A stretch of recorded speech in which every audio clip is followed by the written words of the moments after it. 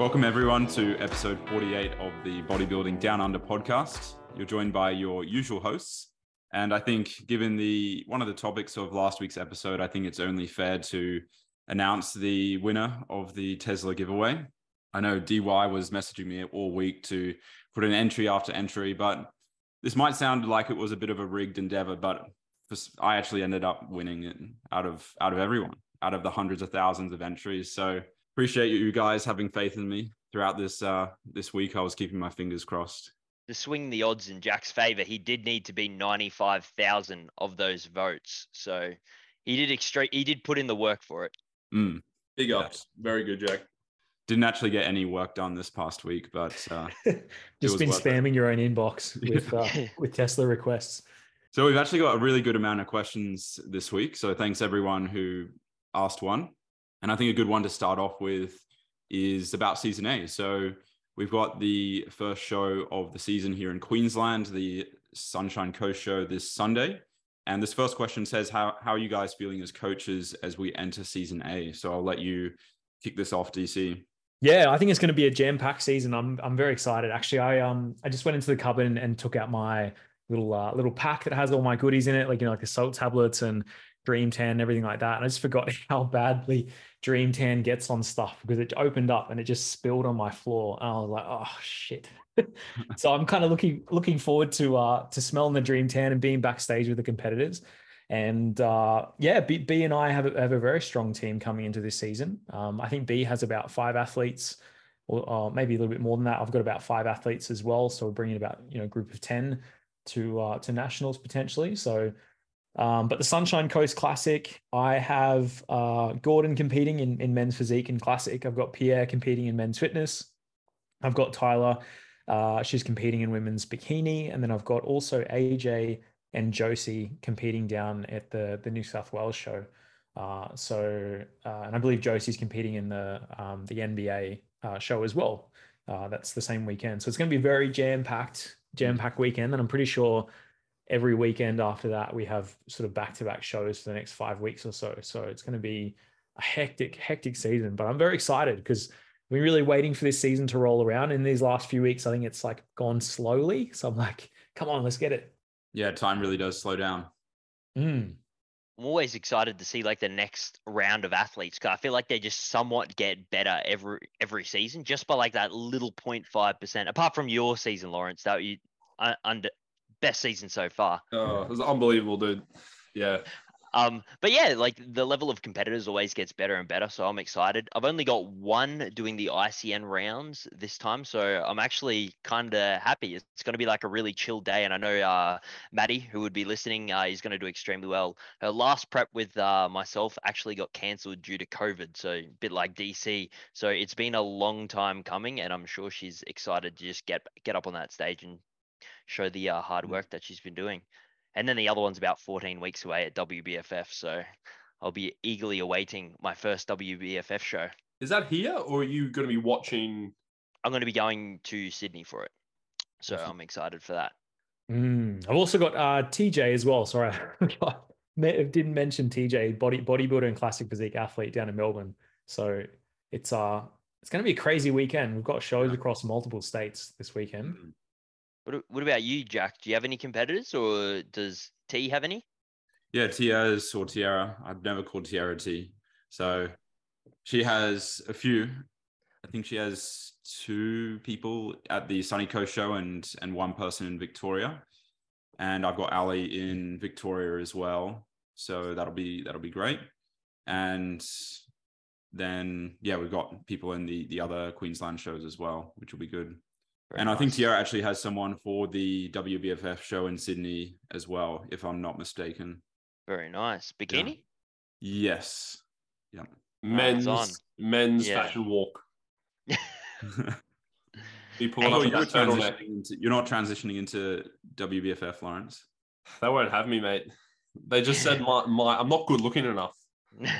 They're like, they won't allow you to wear the cap on stage. Yeah, they won't let me wear the cap, and I'm bald underneath it, so I don't know how that's gonna go. Because that's crazy. So Sunny Coast this weekend, eh?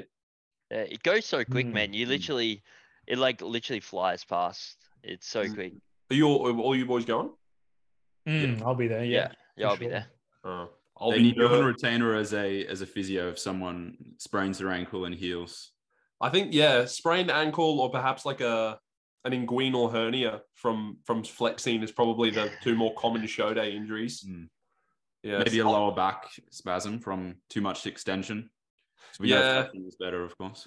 Maybe like a necrotic foot from keeping your feet elevated and all of the blood failing to get there. I have seen some pretty bad cramping backstage actually. Like abdominal cramping is never nice. Ooh, yeah.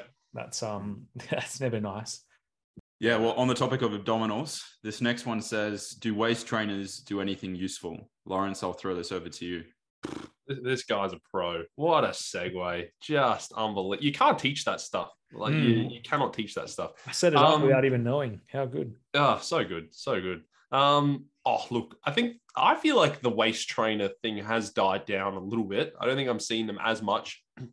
I certainly think it's interesting where you've got like IFBB pros who have been running like a gram of GH for 17 years, all of a sudden start to wear a waist trainer because they realize their midsection control is abominable. Not abdominal. Oh, boys, come on. I don't think that they're really going to do much, to be honest. I think that, like, I understand where some people come from where they wear it almost for like that awareness. Because like I've heard them like, they'll put the waist trainer on and then that just reminds them to like subconsciously like pull in their stomach and just work on a bit of that abdominal control. Look, and then I guess you have the argument of, well, then when you stop wearing it, you're probably just going to go back to kind of letting your abdominal region relax. So I think long term, it's probably not something that's going to be worthwhile. Maybe leading into a show, if you want to just be a bit more aware throughout the day of like holding your waist in potentially. But I think that if you're trying to use it to truly shrink your waist, I think that's not going to be viable. Like you're either someone who just unfortunately doesn't have the structure to have a very small waist because, no waist trainer is going to make your hips smaller. That's just where your bones are, unfortunately. Or you potentially just need to get a little bit leaner. Maybe one of the more common things I see with people who have slightly larger waists is they just have very developed obliques, and particularly in men who have slightly larger waists. And when you think about it, like wearing a waist trainer isn't going to do anything if you have larger obliques. So you might just, maybe if you're directly training obliques, then, which I see a lot of people do. Not sure what your guys' stance is on training obliques directly, but I tend to, if I see one of my competitor clients doing it, I'll usually tell them that it's probably best to train the rectus abdominis as opposed to the obliques. I mean, I guess it's dependent on the individual, right? I mean, if you think that perhaps building slightly thicker obliques is stronger for their side profile shot or something like that, side symmetry, or I still think it's relevant to train the obliques. It's really just dependent on the individual, right? I mean, you can build the obliques without intensely thickening the waist, I think, like particularly if it's an area of just lack of, like some people have very shallow rectus abdominis. So perhaps, some abdominal work would be greatly beneficial for them. And same in the token of oblique work as well. But I think, don't you think with waist train, I mean, the premise would be you would also have to somewhat change the shape of your rib cage as well. Like that's because that all feeds into, your abdominal structure as well. That whole thoracic into the waist. I mean, this waist trainer, usually they sit pretty high, right? They're kind of like right up to the top of the rectus abdominis. Like the premise would be you'd have to tighten that thing up so much for a long period of time that you're also trying to shift the structure of the rib cage as well. I think it's a bit far-fetched, to be honest. I think it's a bizarre trend that has just seemed to taken off because of that desperation to have a really small waist, but perhaps, thinking about the wrong variables to adapt to adjust that, to get that. Yeah. Yeah, if you really want to change your rib cage, I know a couple of good orthopedic surgeons because that's probably the only way you could do it. Just take a couple of those bad boys out. I'm sure it wouldn't. Just casually, anyway. My ribs are trash. I'm like really upset because I've been practicing my vacuum, but my ribs aren't the same. Like I don't know if you boys saw, I put it up on my story, but like they look wildly different. So mine are as well. I have one side of my rib cage kind of projects a little bit more than the other. Yeah, I'm upset. But it's not something I really noticed unless you would have pointed it out. Like you're always going to see it more obviously than a Yeah, judge. exactly. Pick Yes. apart them imperfections. 28 weeks out, we might as well call it now. Yeah, I'm done. But you're not going to do a vacuum in the front double, are you? No, I probably will. Okay. Yeah. Maybe mess is that surgeon, and you might be able to like sand down one of the ribs on the Shave other it down a side little and just bit, yeah. make it perfectly symmetrical. Yeah, because I And still then think it looks better than when I don't do it. It'll be, well, it also depend how it looks when I'm lean, but I was thinking I'll play around with it, like maybe don't do like a full vacuum, but like a bit of a semi. See how it goes. Yeah. Cool. Well, I mean, maybe in 10 weeks, you can do some poses for us on the podcast. We can give you some feedback. Absolutely. I'll Yeah. do it now. Full off season. Yeah, you don't want to see my Let's go. 20-week out physique yet. Fair enough. How much has the scale moved in the first week is what I got to know. Are we like 3 kegs down yet or what? No, not really, because we weren't really pushing food that hard. Like, we were probably a good, like, 100, 150 carb from, like, the most I've ever been at. So I think I dropped about a kilo in the first week, but definitely noticeably tighter, which was good. So, yeah, there wasn't that huge whoosh as we would normally have, because I guess the reduction wasn't as severe. So, yeah, I'm a long way behind. We've dropped to 170 carb this week. Got to get a wriggle on. Well, on the topic of carbs, this one's for you, TY. Is that 170 grams intra workout that you've dropped to, or? Yeah. I eat a cake during the workout. Yeah. Okay. So the DY, thoughts of eating packets of lollies to get leftover carbs in because you can't consume more fiber? Well, that's exactly what I've done recently in the last building phase, but last week it's been a bit of chalky bunny. No, well, it's like you, not necessarily like the issue with getting maybe more carbs in from the lollies, but you got to make sure that the nutrition prior to that is also good. Like you got to make sure that you're getting some fruit, veg in, like, you know, and you're ticking the boxes in terms of like protein and your fiber before you go searching for very, very calorie dense like carbohydrates, in my opinion. Like I wouldn't go first thing in the morning and like before you've even factored in anything else in terms of getting your fiber and your fruit and veg, and then just be like, all right, well, my default to getting my carbs in throughout the day is just packs of lollies. Then you're probably looking at it wrong. But I would make sure they say packets, not just packet. Yeah, exactly. Packets of lollies, but like make sure all the other boxes are ticked before you try and factor in like these easy carbohydrate alternatives, like intra workout. You know, you could even try some other stuff like Gatorade. It doesn't need to be packs of lollies, like while you're training, like what Jack does, where he has like his intra workout carbs mixed with his pre workout, I believe, as well, just to help get some in.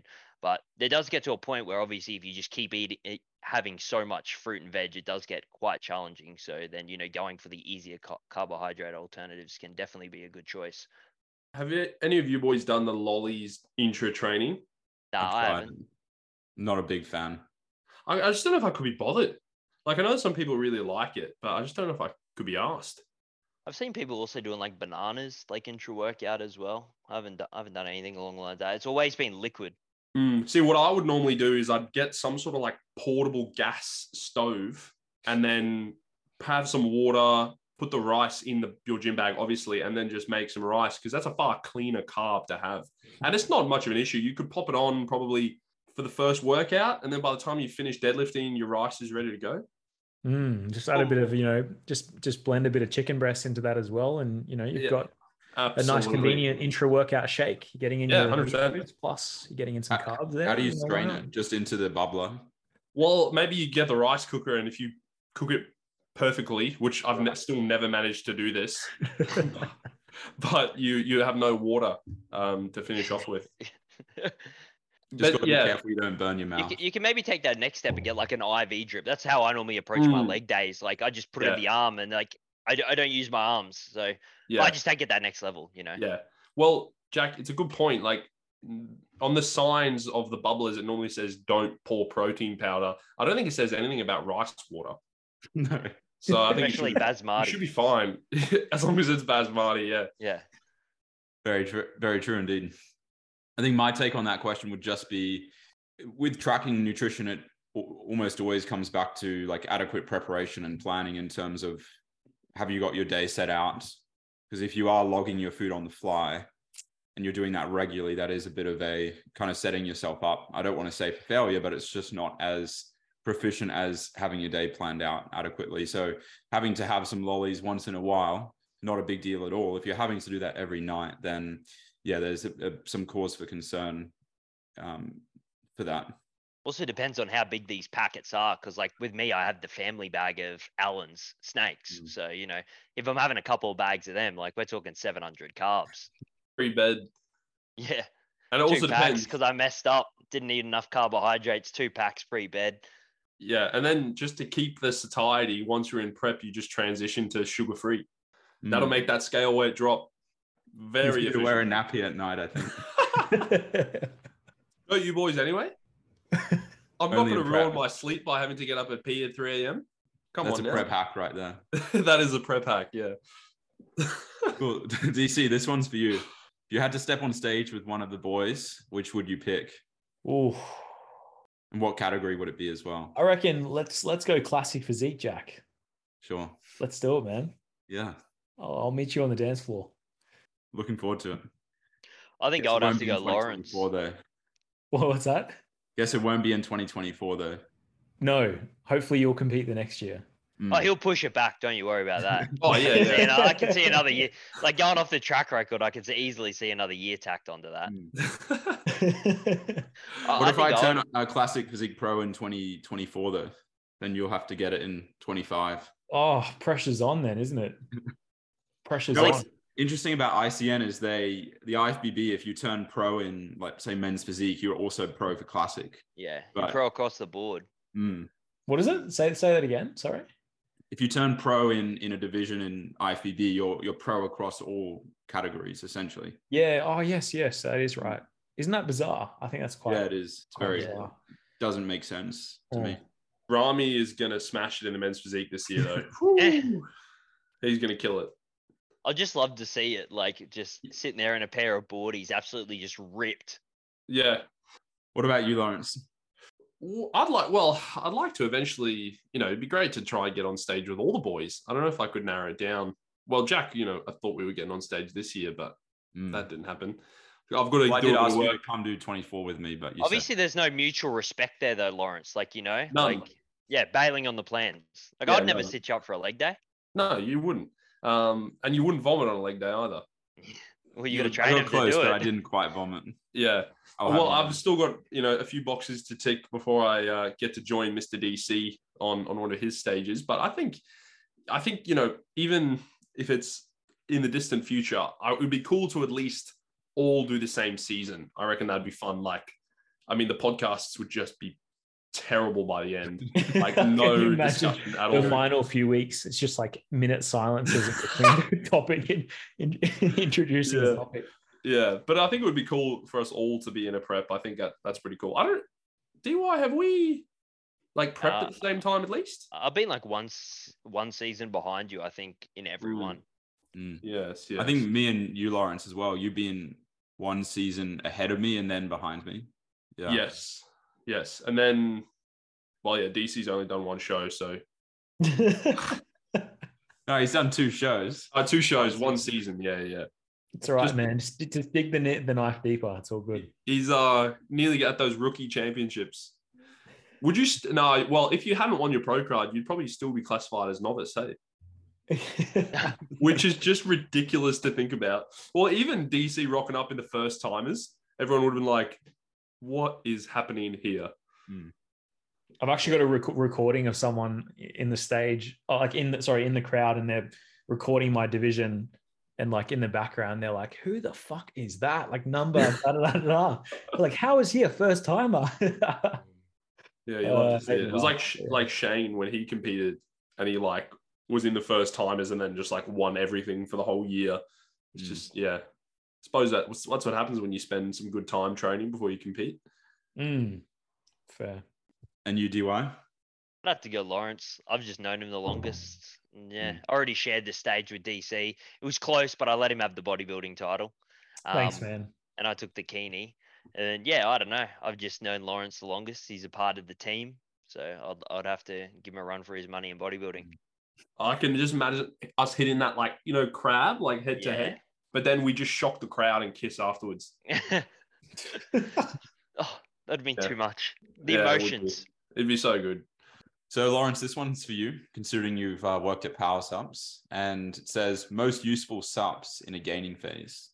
Ooh, I would say like intra-workout carbs, if you are really like strong. Well, I think intra-workout carbs are a good idea anyway, and I've planned to keep them in for all of my prep. But if you are really struggling to get the food in, you know, it is a really easy way to get some calories in for the day. I'd say, like, you know, some people are probably going to need to get to the stage where they might consider like a mass gainer. Whether or not a mass gainer is any better or worse than just making a big smoothie for yourself, you know, it's probably much of a muchness. You could probably get a bit more nutrient quality out of the smoothies, I'd imagine. So some people might resort to that, but if they can't be bothered, you know, doing the big Jack smoothie where he's getting 17,000 calories in a shake, then you might just go for like a mass gainer. But there's some really gross mass gainers out there. Obviously creatine. Yeah, your mass. Yeah, I remember seeing you chug it down. It was some sort of gainer at one of the ICN shows once. Yeah, that wasn't pleasant. It was mainly because I didn't have, like, half of the bottle was powder, so I didn't have enough room to add the water and then shake it. So it turned into a sludge, unfortunately. Yeah, not ideal. And then I suppose all the normal ones like creatine, whey protein powder if you want it. I suppose there's probably not a massive difference supplement wise between whether you're in a diet or whether you're in a. You didn't mention Tren though. Well, you asked about power subs, and you know we don't Right. stock that. Over the counter anyway. Yeah, over the counter. Yeah, you got to walk around the back. That's a joke. That's a joke. Blair's gonna have someone knocking down his door this afternoon. Lawrence, what have you done? Anything else to add there? I think, yeah, when it comes to natural supplements, like, that's pretty much as far as it gets for the most part, unless you're trying to satisfy any nutrient deficiencies, like maybe through vitamin D or zinc, magnesium. Greens, powders. Maybe. Do you rate any of them? Not really. I'd rather just supplement with what needs to be supplemented with. That's why I'm also not a big fan of multivitamins either. But I don't really have anything. The greens go through the V8 juice for me. That's right. Rev it up, baby. V8 under the hood, V8 in the glass. That is just how D-Way rolls. Let's go. The brekkie juice, all the veggies and fruit you need. According to the label, 3 of each, you know, you can't go wrong with it. Dude, that's scientist approved. Exactly. On the topic of vegetables, DY, what's your biggest fear? We've already covered veg. I reckon my biggest fear recently, and I always worry about it, is when my hip gets better. And then I'm in there at Powerhouse and I'm on the pendulum and Lawrence walks in and he goes, "It's time for a payback." And then he pushes me to that absolute -5 RIR. And I've just regretted every ounce of pushing people to failure because now my hip's better and I have to train legs. And that would be quite scary because all my leg days are quite reserved at the moment. I'd say goodbye to your spinal cord, DY. Yeah, going all the way in. Yeah. No, but yeah, I don't know. What would be my biggest fear?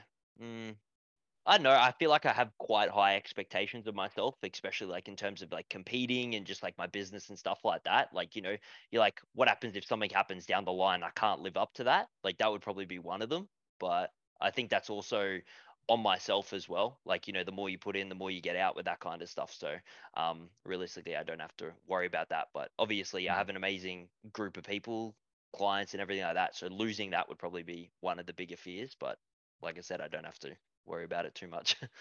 Hopefully. Don't sue me. Yeah, not if that accountant keeps spinning those books, lad. You'll be fine. Yeah. Yeah, you never actually said on this is a random tangent, but you've never announced on the podcast that your Instagram was fixed. Yeah, it has been fixed. Somehow Jack tagged me in a comment. I think it was the RDL post, since Lawrence didn't give me any credit for fixing up his shit form RDLs. And then next thing you know, I saw Jack tagged me and I was like, wait, how did he just respond to my comment? So then I pretty much had to test it on my other account and the posts aren't going down. So it's been a long 1.5 years, but that's probably another fear, me getting put on the blacklist again, like the Matrix coming at me from all angles, like, you know, and me and Tate having to fight them off. Dude, they're just trying to silence you. Yeah, they are, Big man. They're trying government. to say, I'm just trying to make it in this world, man. And like, I can't take another cancel. Well, DC, this one's for you, and I guess I know about your back, but this question says worst injury / setback you've had or everyone has had. So what would be yours? I guess the worst injury I've ever had was a left hip labral tear that incurred when I was back squatting one time. So just sat down into the bottom of the squat, heard a really large like pop in my hip, had some pretty immediate sharp pain, and re-racked the weight, and was like, okay, I probably shouldn't continue to train. It's a bit uncomfortable. Woke up the next day, I could hardly even flex my leg from the hip. And went and got scans and found that I'd torn the labral in my hip. I'd developed like a cam lesion, which is basically a bony spur on the neck of my femur.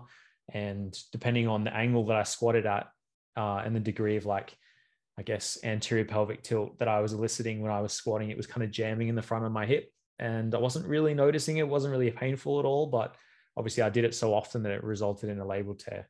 So probably like a solid year. I couldn't really do much squatting patterns. My leg training consisted mostly of leg extensions. I could hardly even extend and lift my hip up for a good portion of time, lift my leg up, sorry. And so that was probably like the biggest setback. And then just having to reevaluate, I get that at that point in time, the lifts that I wanted to prioritize, because I think at that point in time I was very centered on increasing my back squat, my barbell back squat, and had to sort of omit that for a good portion of time and slowly introduce squatting patterns back in again. So that was probably my biggest setback. Did you have to get the bony spur removed? No, I didn't.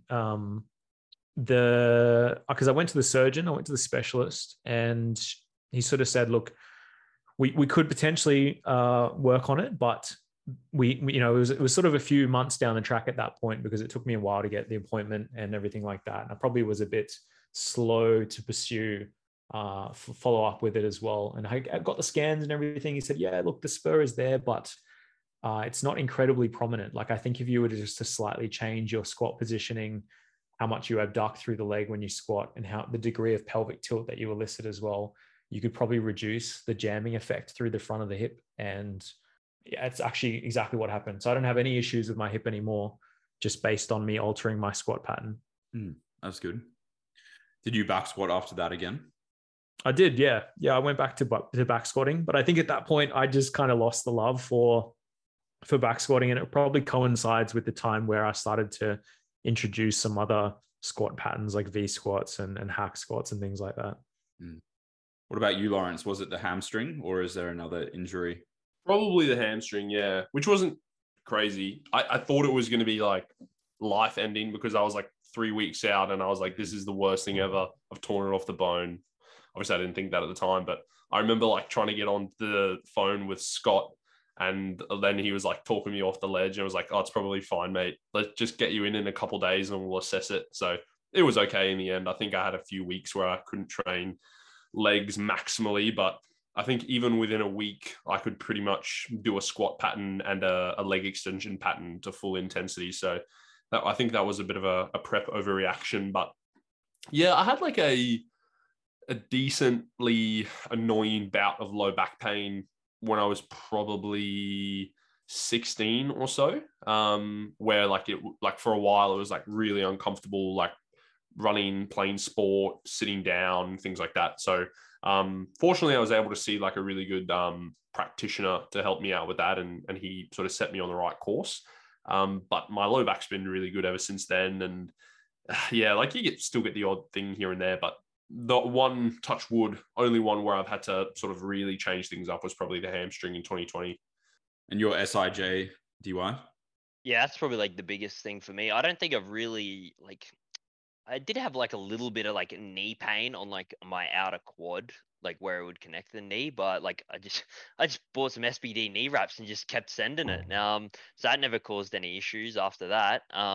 But No, it's been the SIJ, which is still like there a little bit. Like my leg training has definitely improved a lot and I'm able to do a lot more, but I think it's going to take a little bit longer until it's like operating at 100%. And even then, it's probably going to be like what DC had to do, where he had to like manipulate and like change a bunch of the exercise that he would probably normally do, just to work around it, just to make sure like it doesn't get aggravated. Because it's like one of those things where like it might be fine for like a whole 2 weeks, but then I might go take the dogs for a walk and like step down on something, and then next thing you know, the little jolt in the SI joint, and it's like it's flared up, and then it's going to carry over for like 2 to 3 days. So until I can sit there for a whole month without it causing any issues, I think that's when I'll be on the true mend.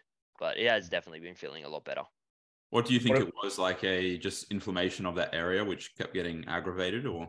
Me personally, I think it was probably like biasing so much certain movements, like throughout the start of my career. Like I used to do so much like quad work and nearly no hamstring and glute. And then after that, like my deadlifts, I would have deadlifts in the program. But even then I was like kind of using a large majority of quad throughout that as well. Like my programs weren't really balanced probably prior to going into starting with Joe. So then just over time of not really addressing that, not only that, I like sit at an office desk the entire time, did minimal stretching, and it pretty much just probably caught up with me. I did notice it probably coming about like doing like heavier like split squat variations, and I don't know if that may have like played a part. Maybe there might be one leg that might be stronger than the other. I know my left leg does have like a little bit more mass and strength than my right, so I don't know if maybe like pushing hard on like a single-legged movement might have had some impact on my hip alongside it was a quad based lunge as well. So I'm not 100% sure what it could have been, but I think it's also one of those things that Lawrence might be able to attest. It's just more or less unlucky or somewhat like genetically based as well. So I'm not 100% sure, but if I was to guess, it'd probably be something along the lines of that, like my work tied in with previous training history. Yeah, it's certainly it's kind of an amalgamation of a lot of different areas in one, like the hips, the lower back. Yeah. It's like Alana's back. It's like, is it genetic? Did something happen training? Was it gymnastics for 10 years? It's like, there's so many little things that probably could have caused it. And it's like, you're just trying to point at one where it's like, it could have been probably multiple little things just over time. And yours was your back, right, Jack? Yeah, definitely. That was a solid, over a year for sure, until I was back to 100%, but a solid 6 to 8 months of like no hip hinging, no squatting, and definitely for a solid probably half of that it was psychosomatic. So it was pretty much just a manifestation in my head.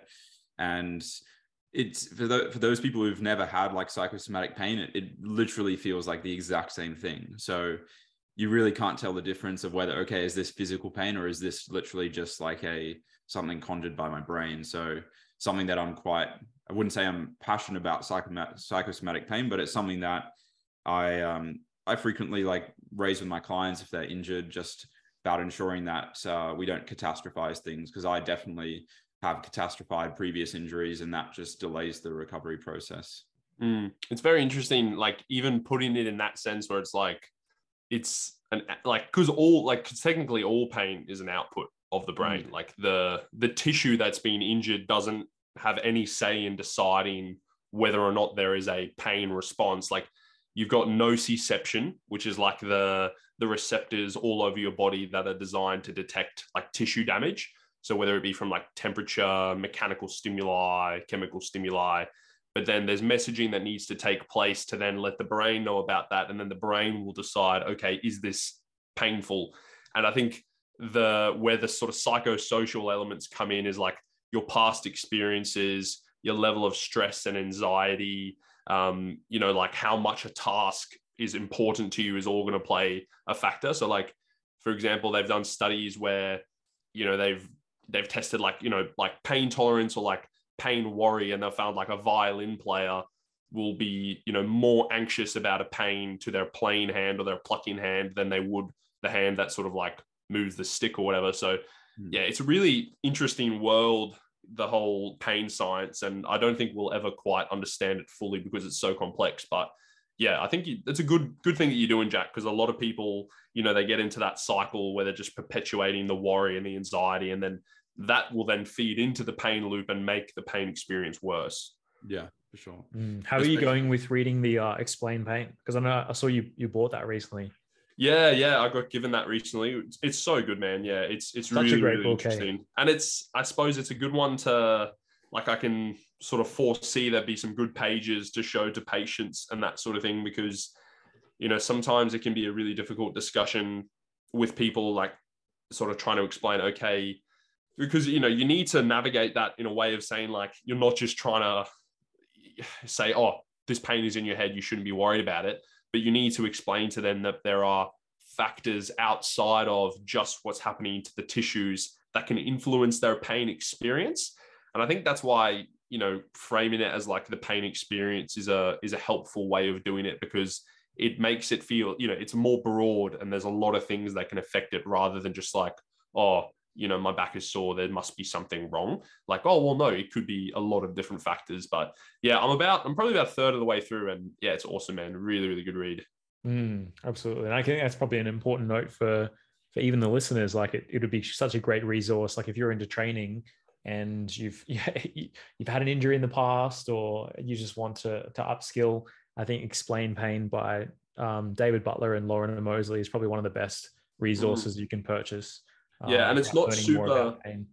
Yeah, and it's not super jargon heavy. Like, they do a good job of, like, you know, obviously there's certain things where, like, you know, the only words to describe it are like scientific ones, but for the most part, it's pretty easy to consume, which makes it helpful, because then you can, you know, refer on to other people, or you might, I don't know, photocopy a page for a client or a patient or something like that. I think it's both like clinician and client basically in their communication. I think they've done. To be fair, I think it's probably one of the best pain resources you could purchase. Yeah, for sure. Cool. Well, this next one says, we'll move on to a more lighthearted one from Pain, and it says, which couple on the podcast has the best genetics? So I can't remember who we're up to. I think it might be DC though, so I'll let you start. Obviously, a very controversial topic. Couple, like, as in like me and DY, or yeah. No, as in our. We're the best looking, Lawrence. Like, if that's what we're talking about. Now, physique wise, well, you did rate yourself a 10 out of 10 on the genetic scale. Me, I'm a 1 out of 10. So it evens out.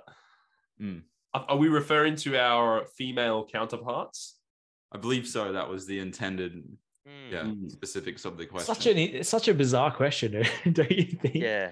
It is, but it wasn't asked by me. It was asked by a listener. I'm pretty sure you put the question in, didn't you? Yeah. Trying to toot your own horn. I think probably the best genetics on the podcast out of one of us. I feel like Jack's got some quite solid insertions. Like, I don't know though. I feel like all you boys have quite. But I don't know. I think something about Jack's physique, when like really peeled and like it has that classic look. Sorry, Jack, I know you want to be a bodybuilder, but like I feel like it's got like a very pleasing look to it. I don't know. But now as a couple, I feel like it's context is king right now, right? Because, for example, I could never be fantastic at men's fitness or probably men's physique, I don't think, right? So that, like, my genetics are not well built for those specific categories. Therefore, like DY, you have a great place in that particular, you know, realm. I think Nicole, my partner, has beautiful genetics for women's bikini. I think she suits women's bikini IFBB very well. So, like, would she suit women's figure? Definitely not. Like, so it's like, I think genetics, who has the best genetics? I mean, it's so specific to what category we're determining, right? If it's just specific to building muscle, like, is that what determines, like, is that the context of this question? Yeah. Or is it muscle building capacity, or is it? I got ripped off on that one, man. I got ripped off on who puts on the most muscle. Yeah, I mean, we were never going to give the question asker a specific answer, unfortunately. So maybe you weren't. Yeah. Well, I was going to say Lawrence and Gemma, because Lawrence did say a 10 out of 10. So even if Gemma is a 1 out of 10, which she's not, then they've automatically won this battle right here. Mate, if Gemma has one muscle group that is extremely anabolic, it's the upper traps. Her upper traps are legit. Like, mate, she could be juicing for all I know. Though it's You're going to be sleeping outside tonight, man. Mate, she's like expecting you to say one word, and I think you know what that word is, and you just said upper trap development. Like, you know, it like, is. It do is. you think any girl wants to hear that? Like, your muscle group that's so overdeveloped, ooh, it's that traps. Dude, it is though. I'm Traps, just being baby. honest. Yeah. Shima Maybe trap maybe queen. to a bodybuilder, like, you know, that might be very pleasing to hear to a bodybuilding female. You'll walk straight out of the room and the bed will just be set up on the couch. You're like, what the Yeah. hell? Hasn't even aired yet. Shit. I think she's given up on listening to BDU, so she'll probably be fine. You'll probably be We'll fine crop as it. well. We'll then. send it to her. Yeah, it'll clip it. Cool. Well, what's the next one? This one says thoughts on size versus conditioning. And then there's a further comment that says, show to show, I see the judge's preference changing quite a lot. So Lawrence, what are your thoughts on that? Well, I think there was a phase where natural bodybuilding was becoming a bit of a conditioning contest. And, you know, having strided glutes seemed like it was the most important thing. And you could be small, but you were shredded, so it didn't matter. I think you still have to remember that like muscularity is a part of the judging criteria.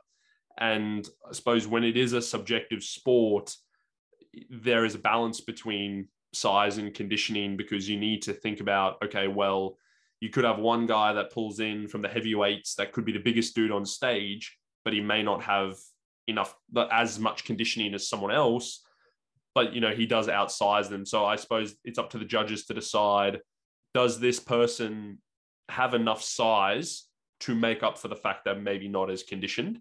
And there's never going to be a straight answer with that, because no two physiques are going to be the same.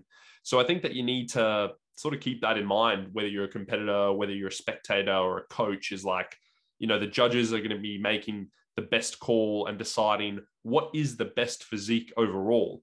And they might even bring other things into that, you know, like overall shape and symmetry and things like that. So it's not always just size and conditioning that will make the biggest difference. But I reckon we're at a pretty nice, like, happy medium. Like, in my opinion, like, I've seen some shows from probably like 4 to 5 years ago where people were, I can even think of one in particular, Jack, obviously I'm not going to name any names, but you were beaten by a gentleman where, you know, he essentially had no fat on him. And like, fair enough, dude, like, you got shredded, but like all of your muscle groups literally were like double the size when it comes to like roundness and muscularity. So like, I think there's like a better balance to be struck. And I think if I had to like cast my mind back to recent ICN winners, I think the overall winners and the class winners have had a really nice balance of size and muscularity, which is obviously what everyone is striving for in bodybuilding. I think as well, like the different federations, like if you're talking from show to show with ICN, but like I've seen like some A and B NBA shows that have a completely different look to what they want, especially with women's fitness compared to what ICN might want. And then that goes the same for like the WNBF. Like the WNBF like has a completely different look to kind of what they want than the ICN. Like they don't care if you've got like rib cage glutes. They really care about like that balance, like the proportions and so on like that. Especially with like the last couple of years. Well, actually last 2 years ago was absolutely pure. He had everything. But like in some of the years prior to that, like, you know, they've really had that proportion, the genetics, the symmetry. They've kind of had like everything, where some other divs might just favor conditioning over the size. So that goes the same with like some of the other like fitness shows, like the IFBB compared to WBFF, completely different looks for the exact same name of the division. So I guess you just need to see which one you want to go to if you're planning to stay in those shows. What do you think, DC? I think it swings different directions. Yeah, depending on so many variables, right? So what categories, what federations, and especially the competitors that rock up as well. So, you know, based on it being such a subjective sport, and the fact that the quality of competitors changes so much from season to season, like some seasons you'll get a bodybuilder come up on stage who wins the overall, and, you know, they're absolutely peeled and they've got massive size as well. And then you've sometimes got someone who has massive size, but maybe they really lack symmetry, but they've got great conditioning. And so you could, you know, in that instance say, oh, that person, you know, the judges didn't prioritize symmetry for that particular competitor. But it's not like they completely neglected that. They just, you know, in terms of an overall package, like that was the winner at the end of the day. So I think I don't know. I feel like the subjectiveness of what we think the judges prioritize swings a little bit more dynamically just based on simply like who they're assessing on that stage. You know, and it may seem as though they're prioritizing one versus the other, but I guess, you know, that competitor ticked more boxes, right? At the end of the day. Like I think the 2018 season was a good example. One, because there were so many bodybuilders, but there was also a lot of really different physiques. Like I remember watching back the overall from the Queensland show, and there was just so many different people up there. And like, if you think about what, in my opinion, probably like 3 of the bodybuilders who were vying for the overall, you had like Shane Little, who obviously went on to win it all, which is like Shane, absolutely enormous, shorter guy who's heavy. So obviously he's going to be like the most muscled, but conditioning wasn't out of this world. It was solid and it was acceptable, but not elite level. You've got someone like Nick Brown from one of BK's boys, who's like insanely peeled, insanely huge, but is also a taller guy. So isn't going to appear as densely muscled as like a shorter guy. And then you have like Liam Bygot, who is probably like a really good balance of everything. But in that instance, you know, Shane was still able to beat him because he was just so big. So the judges were obviously like, okay, although Liam is probably like a really good mix of everything, Shane is still big enough to warrant beating him. So it's all going to be like a push and a pull. And that's why it's never a perfect science to decide who wins a show. Absolutely. And then obviously there's posing thrown into that as well. So, you know, all the competitors walk out on that stage. You might lock in on one person as like, wow, they're the most conditioned, like they look insane. And then they start striking their poses and they're not actually tensing their quad properly, or they're not, you know, tensing through the upper quad and getting a sartorius on, or they're just not firing the hamstrings from their rear shot. And, you know, like some things are lacking, and that can obviously be the difference. But if you captured that person through walking out and you've gone, oh, that's the winner, surely, but there's some real flaws in their posing, I mean, that could even be the difference too. So it might seem as though the person who was most conditioned, they prioritize, you know, size over that, but actually there might have been posing that let the person that was more conditioned down. So it's just like, there's so many different scenarios within that. Yeah. And I feel like the more novice spectators at bodybuilding shows, they'll hyper focus on like the one dramatic body part that someone has. Like I remember going to my first show, I saw this guy in bodybuilding and he had an amazing V-taper, like enormous lat, small waist. And I just hyper focused on that. And I was suddenly surprised that he got 5th place. But then looking back now, didn't have that greater conditioning. Like his lower body wasn't overly developed either. So he probably would have done better in men's physique. So that's something to consider too. But DY, this one's for you coming back around. And it says, I mean, this is your area of expertise, surely. Why are people having cold showers in the morning?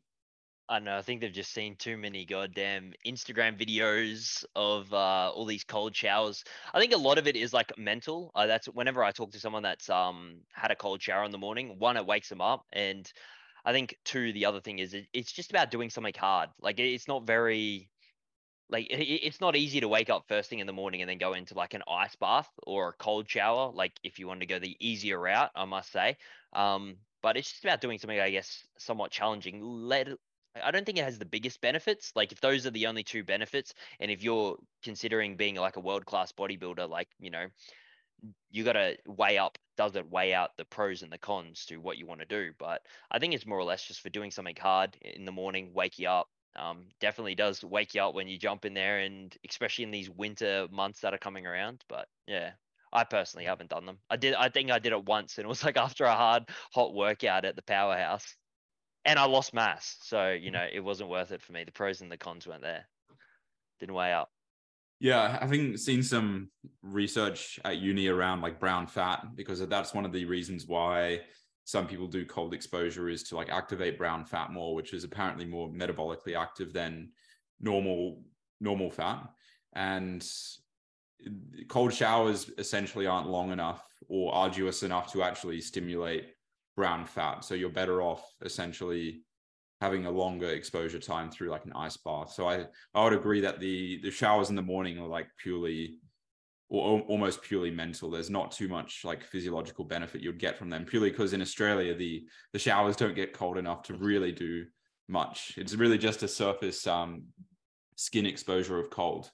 And I think you're still not opposing like the law of thermodynamics, right? So, even if it does activate more brown fat cells and increases metabolic rate or whatever it may be, like if you're still in a caloric surplus, you're not really going to be losing fat mass in the broad spectrum of things. So yeah, I don't see it as being greatly beneficial for the purpose of like fat loss. Yeah, I agree with you, DY. I think it's more of a mental thing. It's like do something hard in the morning, kind of conquer the day. That's almost like the way I see it. Cool. So we'll finish on this one, the GOAT Easter chocolate. And Lawrence, what is the greatest Easter chocolate of all time? Well, as you get older, Mum has significantly decreased the volume of Easter chocolates bought because she just goes, well, what's your favorite one? I just want to get you one. Normally, I like the hazelnut Lindor bunny, or Lindt, I think. The hazelnut Lindt bunny. But honorable mention, I do like a Cadbury cream egg. I think they're quite delicious. We should ask you this question like 20 weeks into dieting, and we'll have to segment like an entire 20-minute duration. It'll be the whole episode. I'll be like breaking down the flavors and the palates and the mouthfeel. I'll be like, yeah, but DY, have you considered this? Did you fit in just one of those little Ferrero Rochers, like, just one little bit, like Nutella filled. Oh dear. I'd probably be the same as Lawrence. Like I like a Lindt bunny, but that being said, I also do like a little bit of a Cadbury bunny as well. Like, just the OG. You can't go wrong with can't go wrong with a Cadbury bunny. Have you do you guys remember like it'll always be like the reject shop like generic eggs where they've got the really tight foil and they just taste like candles. It tastes like absolute garbage. Like plastic candles. Yeah. I agree. That's actually a great way of putting it because that's exactly how I would describe it. It's like that really cheap advent calendar chocolate. They're the ones you hide for the Easter egg hunt. So that that's the one your nan puts out and you're like, whatever, I'll have a couple. I've got you all one bunny each, all right? And then what the hell bunny is it? And it's just shit, it's the one from Aldi. What about you, Jack? I would have to go with Lindt. Like as you guys can probably guess, I've never really been a chocolate person. So I think I can't remember the last time I had Easter chocolate. I don't say that to cause drama, but like it's just my family never really did Easter or anything like that. So he also wants it more than all the listeners. Like you guys are slacking for the day. He's not having that day off. No bunnies. I'm having cold showers every morning. Exactly. There's no cream of wheat Easter eggs. I actually woke up on the East and I was having oats in the morning now in the mini cut, and I realized I didn't have any chocolate, so I just had to snap off the bunny's ears and make way with that. Worked out just fine. Cadbury bunny. Hope Arnie didn't see you snapping off those ears. Yeah, you would have been looking at me sideways. Awesome. Well, thanks for listening, guys. Again, sorry you guys missed out on the Tesla giveaway. I think it was a pretty close call in the end. And we look forward to catching up with you guys again next week. Lawrence, yes? No, I was just going to say, and anyone who missed out on the Tesla giveaway, don't fear. Because when my new car gets here at the end of the year, we're going to be giving away a 2009 Kia Rio. It's only got 160,000 Ks on it. No serious mechanical damage. So, yeah, just keep an eye out for that one. We'll even throw in the Lindt bunny as well. Yeah. Very nice. Without ears. Awesome. Well, we'll wrap this one up, guys. If you enjoyed it, don't hesitate to leave a rating and a review. And we'll catch you guys later.